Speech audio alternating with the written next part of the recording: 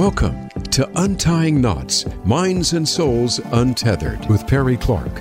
This program looks at mental health from unique perspectives and shows you how to manage your life by finding the knots that help you and stay away from the ones that could be a disadvantage. Now, here is your host, Perry Clark. Good afternoon, folks. And for all those of you listening, this is part of our Black History, Black Excellence, Black Pride Month of February. Now, I will be upfront. We are recording this in November, but this is for February's a celebration of us as people of color. Now, starting with that, the classic disclaimer is that this podcast is for education education and entertainment purposes. Does not count working with a licensed mental health provider, and do recommend you seek that out in your area. So we have a returning guest here today, which is Demetrius Holt, aka Hellspawn cosplay, which if you've listened to a few of our other episodes, you heard him talk about some things. He's got a new project that's coming out that we want to continue to support for this period. Now, Demetrius is a very noted cosplayer. And in fact, if you were watching the Black Adam premiere in New York, he was present for that as Hawkman. So if you, like I said, if you've listened to our past ones, then you already know his bio. So let's just go ahead and get into this. So how was it playing Hawkman? That's a whole story unto itself. Myself and Eric Moran, who was the Black Adam cosplayer that day. Mm-hmm. He's got like a storied career as far as his interactions with The Rock himself.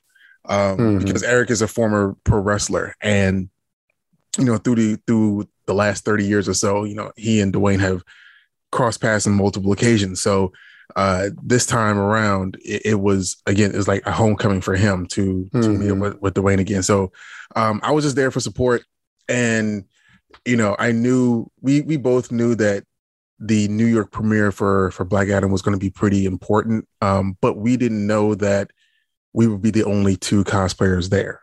Oh, and this is the same week. This is the week right after New York Comic-Con, where there was a good 5,000 cosplayers not too far from where Times Square was. And for WB to have no one there to represent for them, except for just two guys that just happened to walk up to their whole activation up there. Yeah, they were extremely happy to see us. And they were like, "So you plan on being around all day?" I'm like, "Yeah, sure." So they took care of us. They made sure we had water, had a little bit of food, and we were taking pictures with all of the fans that came through Times Square for the next 7.5 hours. Oh, so that was exhausting. But it didn't feel like it. It was. I think we were running off of a lot of adrenaline and knowing that we were a part of something bigger, because we were able to get on stage. Like the big jumbotron is behind us, and and there was a few moments where I got a chance to like dance a little bit, and it's one thing to see a black man dance, but a black man in golden armor with golden wings that tantamount to about like maybe 10 to 12 feet across. Yeah, it was a sight to see, and I'm just extremely glad and happy that I was able to support Eric and the project and just be there. So it was good times. Very nice. But, that also speaks to what we're also here to talk about, how a movie like that, you think they would be taking more advantage of the cosplay universe to hype a movie like that. I mean, I don't even know how many were there for Wakanda Forever, but I mean, just noticing what happened with Wakanda. Well, see, that's the thing. It was all about the leadership who took over WB and DC and all that stuff right before all of this happened. They are, Zaslav is the head of the Warner Brothers department when it comes to this whole movie thing. And I've heard a lot of rumblings, looking at the Hollywood Reporter and some of my friends who are like in the industry, that they are streamlining a lot of their budget to be so connected to the fans on that level. They'd rather keep their mindset focused on actually putting out better material than what they have been in the last, like, say, 10, 15 years. Mm-hmm. So, there's a bit of a void in community outreach from WB. And that's why there was nobody there at the activation. There was nobody, under their employ, because they just did not want to have it in their budget, which was silly, but it was fortunate for us. There's a certain level of exposure that they came with it. And plus also the way that we looked. You can't miss, Eric is like 6'4" and, big in a muscle suit. And I'm, with my wings and everything, like I'm about, 8 to 10 feet tall and in gold. So, Exactly. you can't really miss me. So yeah, it was, pros and cons, but it was an experience unto itself that I will never forget. And I'm so glad that I said yes to going. Definitely. And you had also met Hodges during Comic-Con, if I remember correctly. Yeah, Aldous Hodge. Yes. Again, it's a whole nother story unto itself. The fellas that I went there with, 3 Black Geeks, and Big Gold Belt, we had went to the fandom party, Paramount Plus. It was a Paramount Plus party, excuse me. And we had went, and it was a good time. And then when we were leaving, I got pulled to the side, and I didn't realize that I got pulled to the side until I talked to the person who pulled me to the side earlier this week. And his name was Phil Boutte.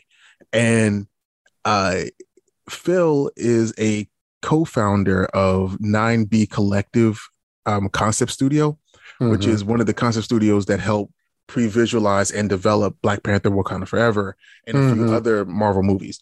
But his co-founder is Aldous Hodge.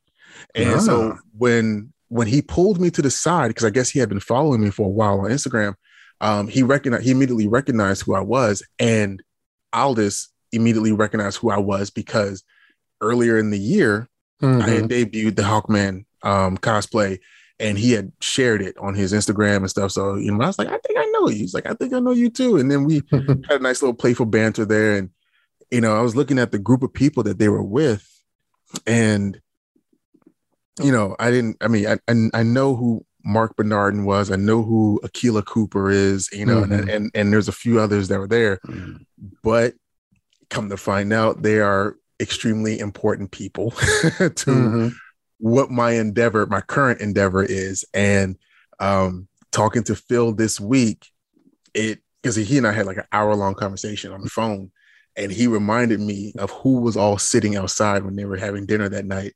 And it's just surprising that I keep running into the same people in these circles, and I don't know it, but they notice me, or, I don't know. There's a lot of people who look at my cosplay career and just say that he must have like a crystal ball, or, that lightning in the bottle situation's always hitting for Demetrius, because for what I'm planning on doing and who I've been talking to and who's pulled me into one circle to another, I'm around some of the people who make things happen. And knowing that I've been able to make things happen on my end here from Baltimore, or, with my small projects, or people who have come from far and wide in order to support my stuff, it just seems like the universe is pushing me in a certain direction. And I just have to just continue to do as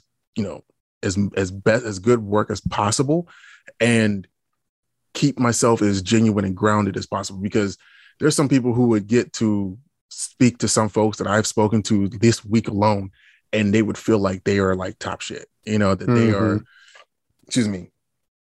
are, that their head is bigger than the clouds and all that stuff. And I'm just sitting here humbled by the fact that I'm able to be considered to have a conversation with some of these people, because one of them one of them, the commissioner of Los Angeles. I mean, I'm like, how am I in this circle? yeah, I get that feeling. I mean, that was kind of, in some regards, even the feeling is having just being at San Diego Comic-Con. It's like, it's like I would have come to this as just a participant to enjoy it, and I was never expecting that I would even be sitting on a panel to be talking there. As a friend of mine, when I let them know this, is like, oh, you just got major geek creds. And it's like, okay, I'm not even processing that. But yeah, I get what you're saying, this aspect of where did you now find yourself? And just I mean, you mentioned Akilah Cooper, who is one of the writers on Star Trek Discovery as well. Yep, and Mark Bernardin is one of the writers and producers of Masters of the Universe on Netflix. So yeah, like what? But equally, it shows how much of a smaller community we are in these fields too. There you go. Yeah, when I say the circles are small, again, this week with everyone that I've been introduced to and actually had real conversations with, there's so much history between so many people, but there's so many people are so small in that same in that one circle. And it's like, geez, like if y'all are like the cream of what Hollywood and what Silicon Valley is and what the convention spaces can be, then you all know each other. You all have been dealing with each other for the last 20, 30 years in one shape, one form or another, because the circles, because it's just the table is, I would love to believe that the table is large enough for everyone to be a part of it, so long as they have something to bring to the table or able to make their own plate. But when you really get down to the nitty gritty of it, it's like 50 people, all of us being Black, all of us being, at, not at the height, but at a good stride in what we're all doing. It's got to be under 100 people that are actually movers and shakers in the bigger, in the bigger machine. And that's daunting. That is, for it to all come down on several people. And that's, massive weight. I don't envy them. Yeah, massive weight. And also that aspect of how much stress comes up with the idea of if they step wrong, how does that screw up for others too? So there's got to be a lot of anxiety that's running through them that they've learned how to either harness or they're still dealing with. And that's also one of those things that I don't think that you can actually teach in school, but that's going to come through life experience and having mentorship with them as well. Yeah, I mean, I can only imagine the amount of code switching they have to do. I can only imagine. Like in my experience, I failed at code switching when it was important, and I was 22. But it teaches you. That's what life is. It kicks you in the teeth before it sends you to the dentist. So, yeah. But this has also been the thing which is why you're on here, is this new project, which right now has gone live here in November, but we want to continue to embrace that as we come into this February period and listening to this, is your new project, which is Blurred and Powerful. So tell us more about that. So the Blurred and Powerful movement, or right now is just a hashtag, but it's the notion that we as Black people have been not so much ostracized, but considered to be less than when it comes to being in these geek spaces. We don't have the knowledge. We don't have the resources that our white counterparts seem to have, because immediately, the idea that somebody looks like us should not be in the space that we are in with them. That's inherent, right? If it doesn't look like them, it's not right.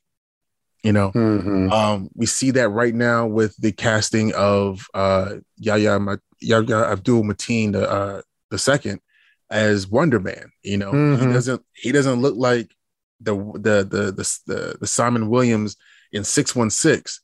No, but he looks like the Simon Williams in 1610. Like that's okay, But then even if he didn't, it doesn't matter, because comic movies are not actual comics. They are adaptations of the comics. So therefore, the fact that things change from when they were first conceptualized back in the 60s, when everything was all white, to having an audience that is more brown and Black, like as the world reflects it to be, they got to change some things. They got to correct the course. So Blurred and Powerful, for me, I see it as a declaration that not only am I a blurred, but I am powerful in everything that I do. I command my space. I own my mistakes. I own my victories. And that gives me the power to not only grow, but to move forward. And I want everyone who identifies with those words on some level to continue to use that hashtag to make sure that they remind themselves that that's exactly who and what they are. Mm-hmm. Now, when I say that there is a larger plan in place, I am planning a networking event at San Diego Comic-Con 2023 in order to bolster Black-owned conventions financially. Mm-hmm. So the idea of hosting a party in order to bring high dollar investors so that they can see what, and because like let's just be real. San Diego Comic-Con is the mecca of geekdom. Like, it's become more intertwined with movies and television than it used to be. True. Mm-hmm. But the fact that you see the merchandise that you see, people come from all around the world in order to exhibit there. You know, San Diego Comic-Con, they have 130,000 people per day that come to that convention. The highest vendor's fee that I have seen is $18,000 for a booth to exhibit at San Diego Comic-Con, right? For all intents and purposes, San Diego is the height of what a comic book convention can look like. But there's a lot of people in the world, especially Black folks, who are not even aware of what San Diego Comic-Con is. They're not aware of the money-making possibilities. They're not aware of how it affects the city of San Diego as a whole, because the hotel industry, the restaurants, the clubs, the vendors, everyone who is a part of San Diego, that entire city gets a financial boon during those 4 to 5 days. You know, because people come from all over in order to attend this convention.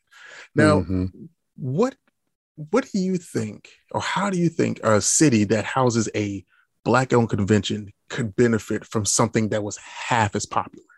Oh, yeah. You know, think about it. So between Afro Comic-Con being in Oakland, California, DreamCon being in Houston, Texas, J1Con is in Atlantic City, New Jersey, Black Label Comic-Con is in Philadelphia, Pennsylvania, and BlurredCon is in Crystal City, Virginia. Now, not all of those places are prominent, you know, cities that have the mega resources to house 130,000 people per day type situation, but they could be. If we're looking to invest in Black-owned businesses in order to uplift ourselves, the amount of good that can come from that would be amazing. Because if you invest in a Black-owned convention in order for it to grow, then that means that other Black-owned vendors would be able to exhibit in these convention spaces. Now, that's more money coming in because those are booth fees that are being brought into the convention. And then whomever's investing into the conventions and from the jump can get their return on investment from the rent from the booth fees. And then the community outreach aspect of it all. If you're building places for the youth to see how things are done on a creative level, they're able to interact with artists, musicians, you know, creatives on levels that they could only imagine meeting, you know, then not only do we pull them from a place where they might be in a negative, you know, space, but they see where they could possibly go if they work hard enough. You know, we have to teach these kids that the traditional routes are not the only routes that they can take in order to be successful in their lives. So if we're trying to get them away from the sports, like whether you basketball, football, or whatnot, and then some people just don't work well in college, then, you know, you have to give them another way, another avenue. If it's not a trade, maybe they're artistic enough in order to support themselves. Maybe social media is something that people make a living off of now. There's a lot of people who are afraid to be public speakers. There's a lot of people who are afraid to put themselves out there. But if we gave them an opportunity to meet those who had the same challenges that they did or that they had or whatnot, then they can find ways and mentors to pull them from that area of, insecurity. So it's all about exposure and the representation of it all, of being able to fund these Black conventions that happen to be safe spaces for young Black kids, so that they are not in a mindset that this is wherever experience that they're having is the only experience that they can have. Okay. So if I'm able to pull, and it looks like I'm going to be able to pull together high dollar investors, sponsors, in order to throw a party that would be the sequel or would be a partnership to the original Blurred and Bougie party that the CWWB threw back in 2019, then it would be an amazing feat. So many people had such a great time at that party, and it made them feel like they were at either a homecoming or a cookout or just around family in a place that is dominated by white people.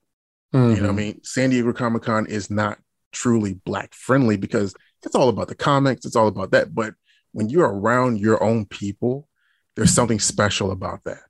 And, we're not trying to be exclusatory or anything like that. But the idea that we can find a space and be ourselves without having to code switch, there's a certain level of like comfort and relief and release that we just don't have the opportunity to have on a major scale at a place like San Diego Comic-Con. So when that convention happened, or when that party happened, I was definitely looking for it this year in 2022, and it was not a thing, And so I was talking to Phil Boutte, and he was telling me that everyone that I met at that table was a part of the organization of Blurred and Bougie from 2019.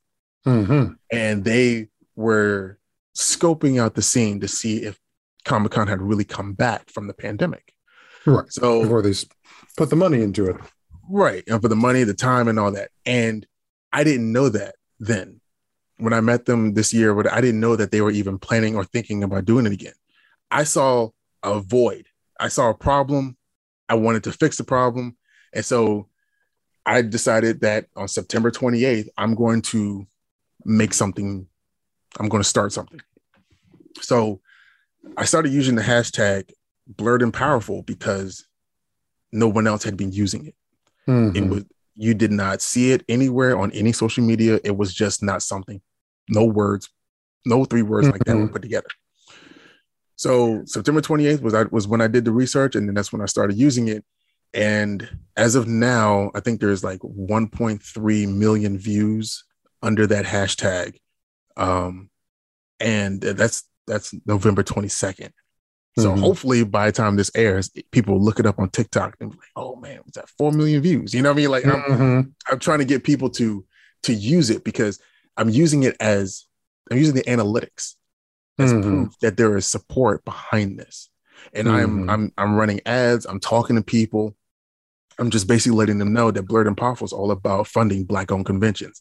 And if people have a 30-year mindset about what that would mean across the country, then there's no upward limit to what this could do, how much good this can do for our communities.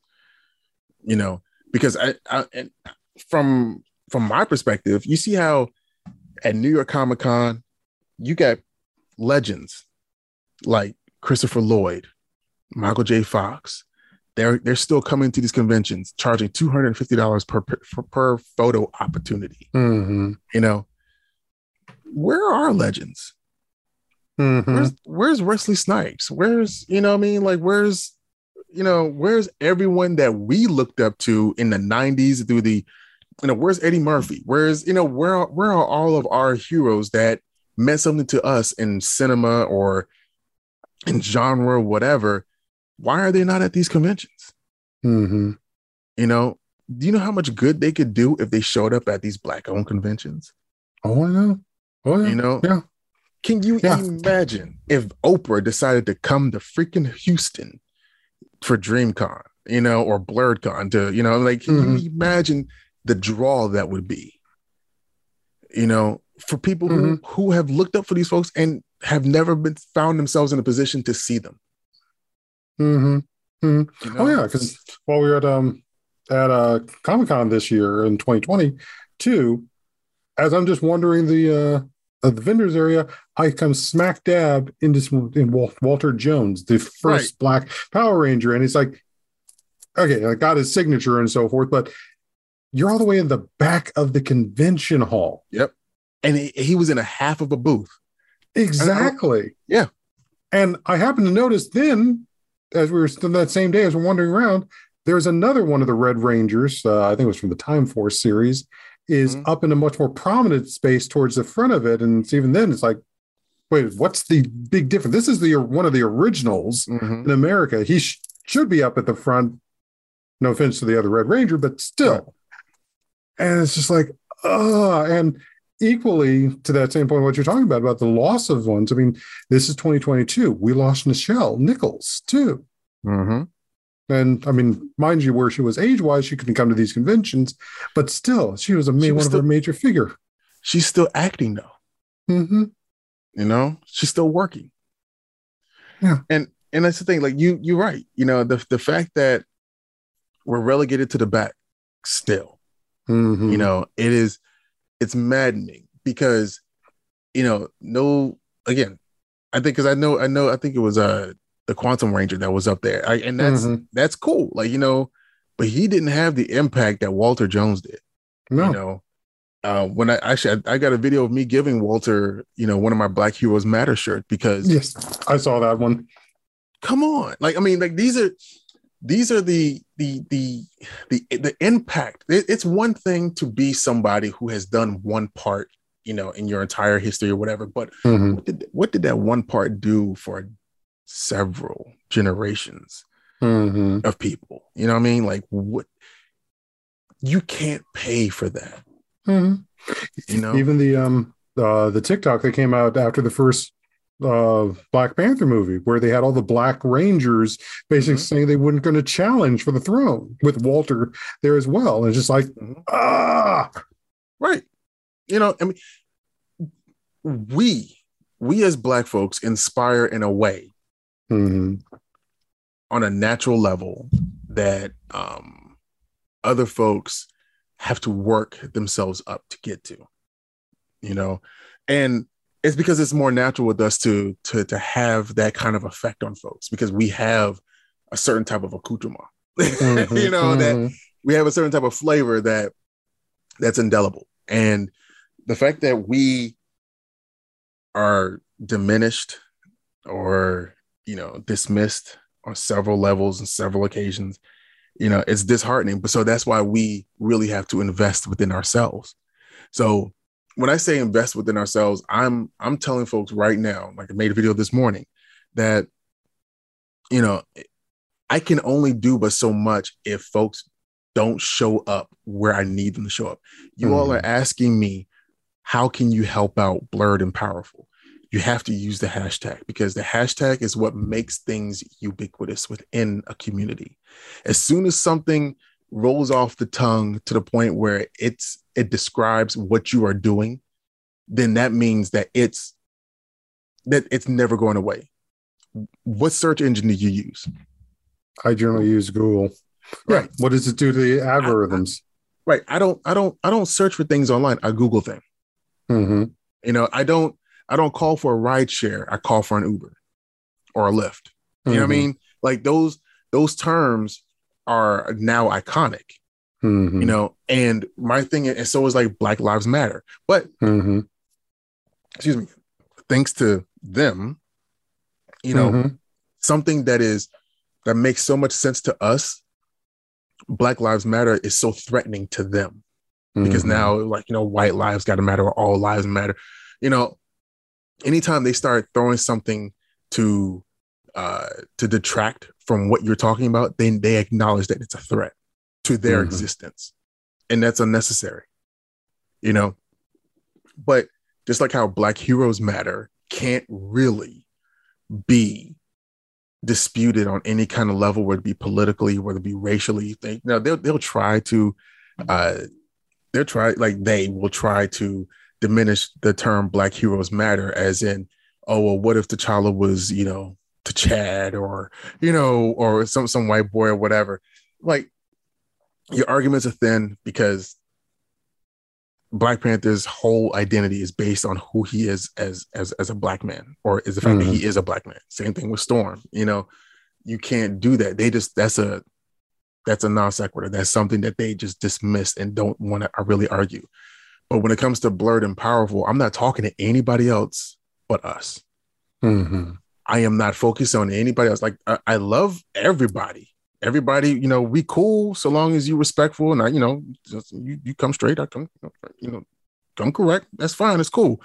But I am talking to my people because my people are the ones who need to be reminded that they are blurred and that they are powerful. Okay. There are too many times, too often, that we have been, just like you said, we have been relegated to the back. And being able to speak up for ourselves, being able to stand on our own 2 feet when we are dealing with trolls or dealing with racists or dealing with people who just think we should not exist, that takes a level of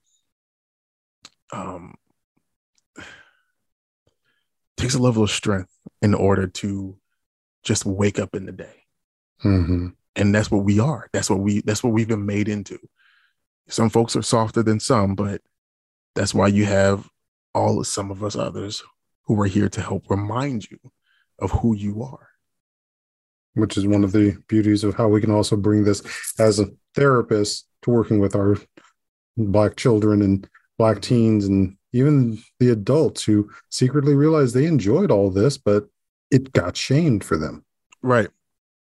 It's the things that we use to empower ourselves when we have no power at all, should not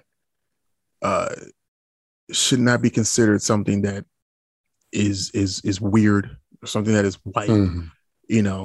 The principles and the ideals are what we need to pull from.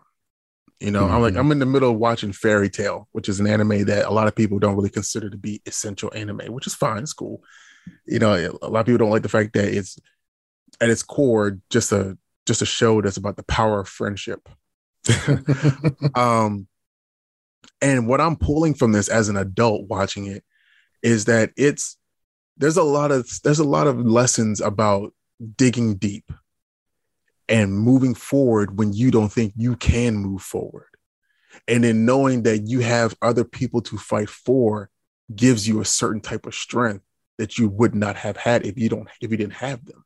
Mm-hmm. So it might be about the power of friendship, but it's also about the power of oneself to fight for others, which is, I think, a lesson that people just don't get.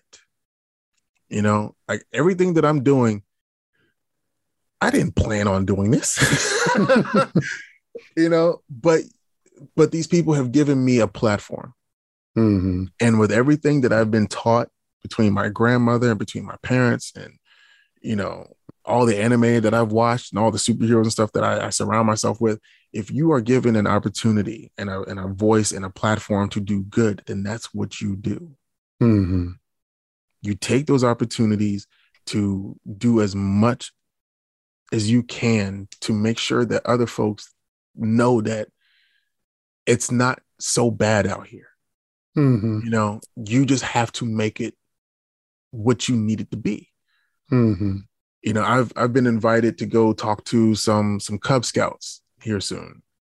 And I'm sitting here thinking, like, damn, like, am I old enough to be talking to kids about what they, like, am I really of that age where I can speak to some level of life experience where they'll heed what I say?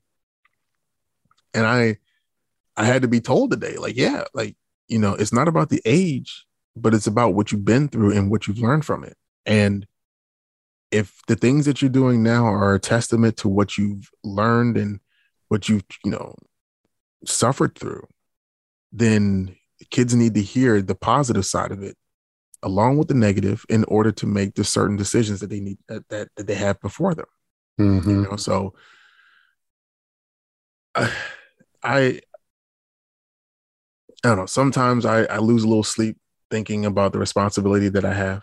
I'm not saying that, the world depends on me. I'm not some sort of hero with some sort of hero complex or anything like that. But, I do have responsibility to act right on my own, to not react to certain situations that could very well put me in a bad space. And so I have to be responsible, we're all born with broad shoulders for a reason. So it's, if this is my weight, then I'm going to carry it. So that's where I'm at with that. Like it's been tough, but there's a whole focus to do right because I'm able to do right. Well, I'm happy to be here to help support that. And I think this is a great place for us to take a pause break here. So come back for our second half, folks, here with Demetrius Holt. I'm Perry Clark, licensed marriage and family therapist, here on Untying Knots, Minds and Souls Untethered. We'll be back shortly, folks.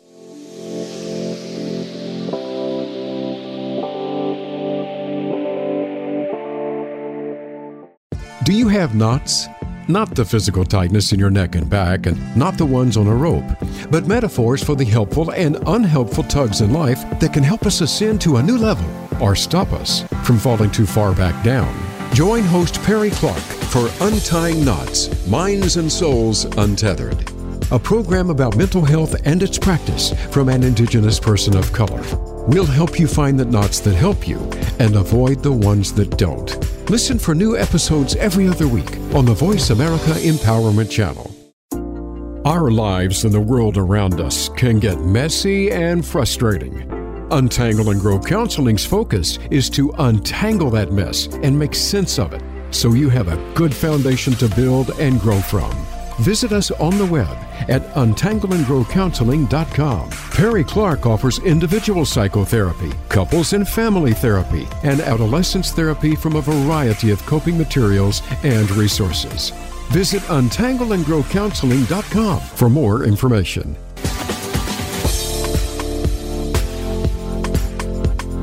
You are listening to Untying Knots, Minds and Souls Untethered. If you have a question or comment about our podcast, send an email to pclark@untyingknotspodcast.com. That's pclark@untyingknotspodcast.com. And now, back to the program. Welcome back, folks, for our second half here on Untying Knots, Minds and Souls Untethered. I'm Perry Clark, licensed marriage and family therapist, and I'm here with Demetrius Holt, a.k.a. Hellspawn Cosplay, a returning guest here, and cosplayer who's done a number of things, from a version of He-Man to recently Hawkman, and included in that is a new version of one of our favorite mutants. Well, my favorite mutant is still Storm, but still one of the favorite and most noted mutants is Cyclops. Yes. I don't know. Cyclops gets a bad rap because they're a damn show. In those movies. Well, I don't know. Even some of the ways he behaves in the comic books, there's points where even he can be a bit of a dick. Yeah, but no. When I say bad rap, I'm talking about people thinking that he's just soft or he's a pushover. I'm like, no. Man, he's quick with the blicky. No, I would never consider Cyclops as being soft, but sometimes a dick, yes. Yeah, I can identify. I do appreciate a good Scott Summers. So, and he was right. So, but, which can also be said that both Killmonger and Namor are right. No. Because thing is with Cyclops, he at the end of the day he wanted to protect his people. He didn't want to go out and kill other people like Killmonger. He wasn't out to end lives in order to save lives. He was just trying to preserve lives. So if we can like have that level of nuance and understand that you do what you can to protect folks, then that puts Cyclops in a different category than Killmonger. Oh yeah. Yeah. So no, I don't disagree with you. Nuance is lost in these communities. Whereas you say one thing, then it's black and white. There's no gray. Yeah. That is very, very true. And I guess when I say the aspect of being like Killmonger and Namor, and I'm talking about the movies, not the comic books, is that standpoint that there is a strength that we also have to show and not be moved easily in our lives and work. But that being said, you also had a very major project that involved X-Men and you being in the Cyclops cosplay. So why don't you tell us a little about that? So back in July, BlurredCon, myself and three other cosplayers just happened to take cell phone photos as Cyclops, Jean Grey, Wolverine, and Bishop. And you know, it was just like we happened to run into each other, but we knew that we were going to be there. So, well, hey, you know, let's take a few photos and see what we can make out of it. And a couple edits later, and the entire month of August was all about us. One between two articles from Screen Rant, one from Comic Book Resources, and folks were saying, Demetrius, we should do something bigger. We should do something more in regards to that. I'm thinking, okay, all right. Here it is, July, August. I guess August 30th for October. What was it? October 21st was when Baltimore Comic-Con was. I was thinking, okay, so we got 2.5 months. Let's plan this out. Let's see what we can do. And I started promoting the idea of having a bunch of mutants come together at Baltimore Comic-Con for a film production, for a actual like shoot. And my friend Black Captain Kirk, or Tim Pisani, he on Instagram, he decided, he was like, hey, I won't have a problem directing this thing for you, you know. And then we ended up finding a videographer that would work with us, and we were able to pull, at the end of the day, I think, the amount of people who were planning to be there is about 42 people. So from 4 people to 42, and all of us were so many different mutants, and there was a few variants of each other, but it was amazing to have so many people dressed as X-Men, and all of us were just, you know, different nationalities, different backgrounds, and it was just a matter of just having so many of us together that had that look. And you know, we didn't get the chance to film everything that we had scripted out, that we had storyboarded.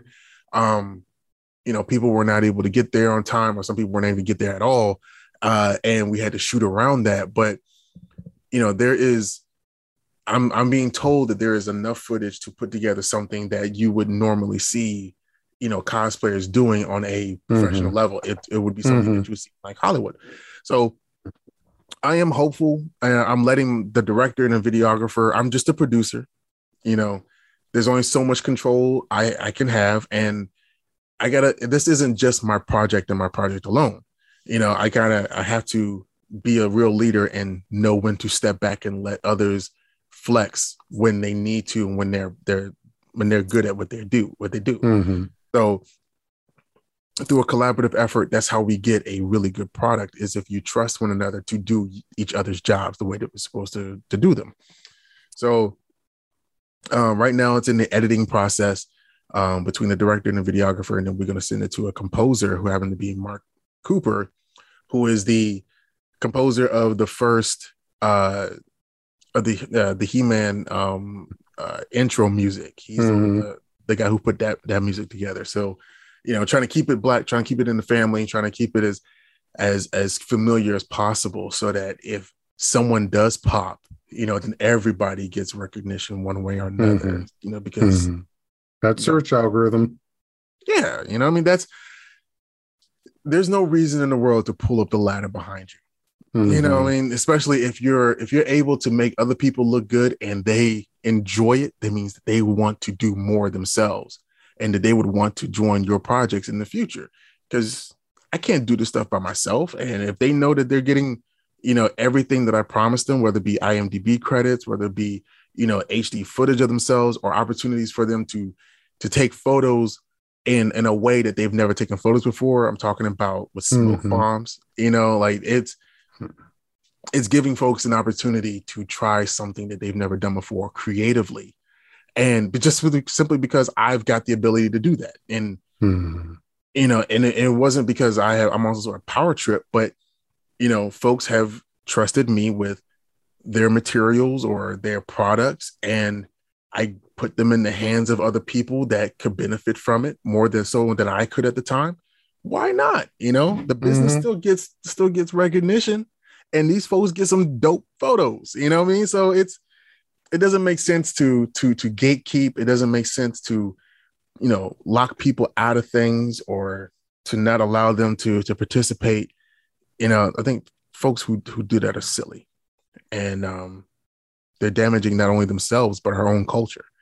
Because you never know what kind of creative mind comes from someone who has been waiting for an opportunity like this. Mm-hmm. Which gets back to what we were saying earlier about the nuance with Killmonger and so forth. And also, I got to say, because in watching Wakanda Forever, Shuri forgot that technically, at least in the movie universe, Killmonger is one of her family members. Okay. Because there's an aspect of, for those who have seen it by this point, most people should have. So It's not a spoiler. Really should not be a spoiler. But she's upset that Killmonger is the one who shows up for her, not her mother, not her brother, not even her father. Well, that should let her know where her heart was at the time. Right. But again, Shuri is much more about the head than the heart, which is what needed to be reminded to her. This is true. Yeah, there were a lot of hidden, like, Wakanda Forever worked on multiple levels. Layered. Oh, yeah. So many layers of that. Now, that's an episode all in and of itself, especially from a mental health standpoint, which is an idea. I mean, you need to talk to a couple of people. Yeah. But that being said, and we also need to be wrapping up here, you had one other major accomplishment that has come out this year, which was about your action figure. Okay. So, yeah. Benjamin, this guy that's in France, right? Mm-hmm. He took it upon himself last year to try and do an actual action figure that was more of the current times than the Masterverse version that we had back in the 80s. And he took like photos of my face and then put it into like a 3D design and sculpted the head and everything, and it's actually like on sale now. Like he can only make them as often as he can get the hair right. He's not proficient at it yet, but he's getting better at it. And he's got to do these things because they're based on the King Grayskull figure. Mm-hmm. He takes that body and then replaces the head, repaints it, and all that stuff. But apparently in France, that figure is really hard to come by. Mm-hmm. So he's limited in resources in doing so. But the first figure went on eBay auction for $313, and I am flabbergasted by that. And the one that I'm getting is a few days away, and I'm going to act a little different when I get it. You got every reason to prance, buddy. Prance. I mean, it's because it's a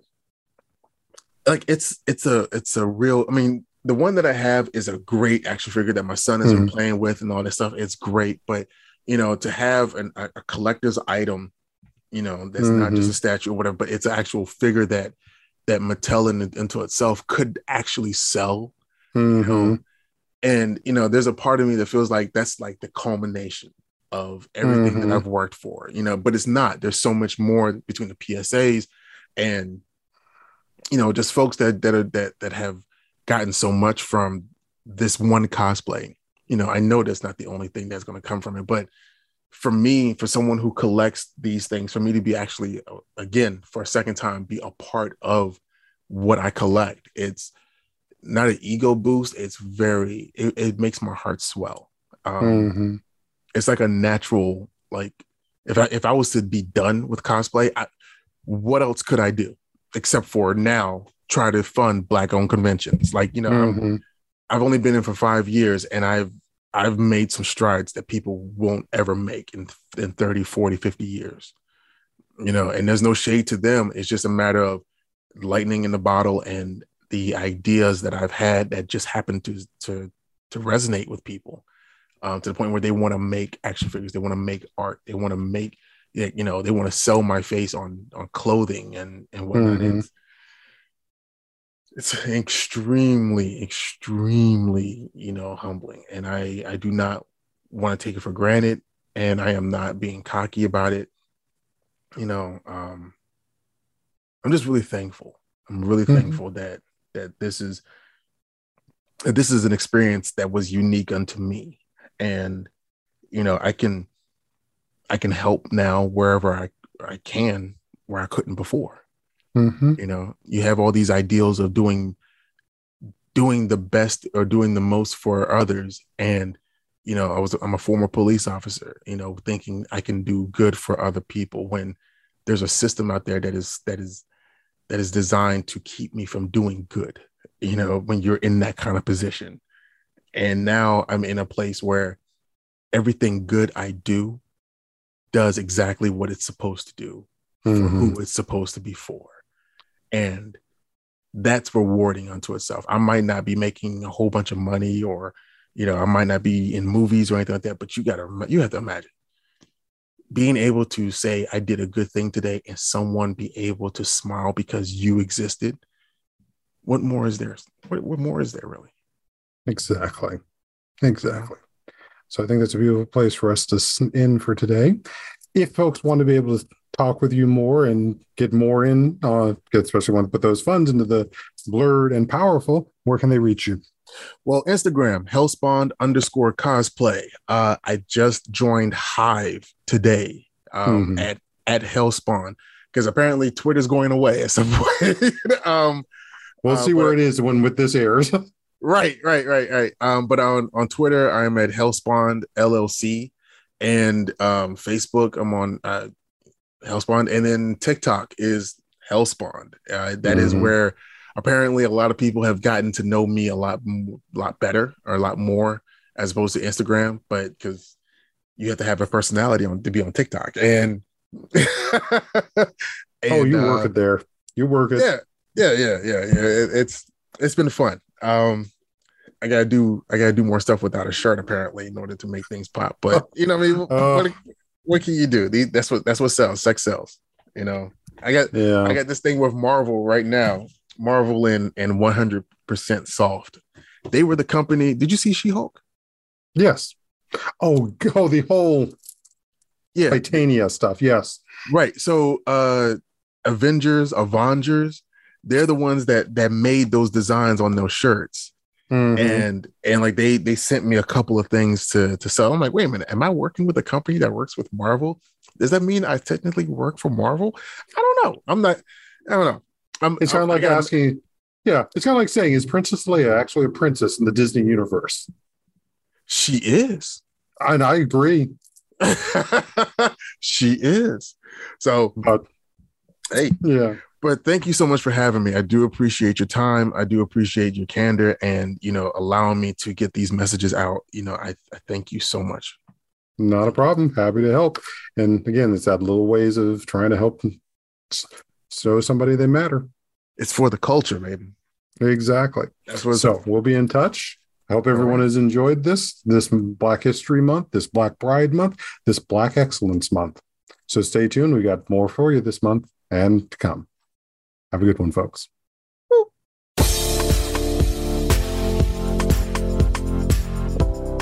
Thank you for tuning in for Untying Knots, Minds and Souls Untethered. Be sure to join your host, Perry Clark, for another episode on the podcast coming soon on the Voice America Empowerment Channel.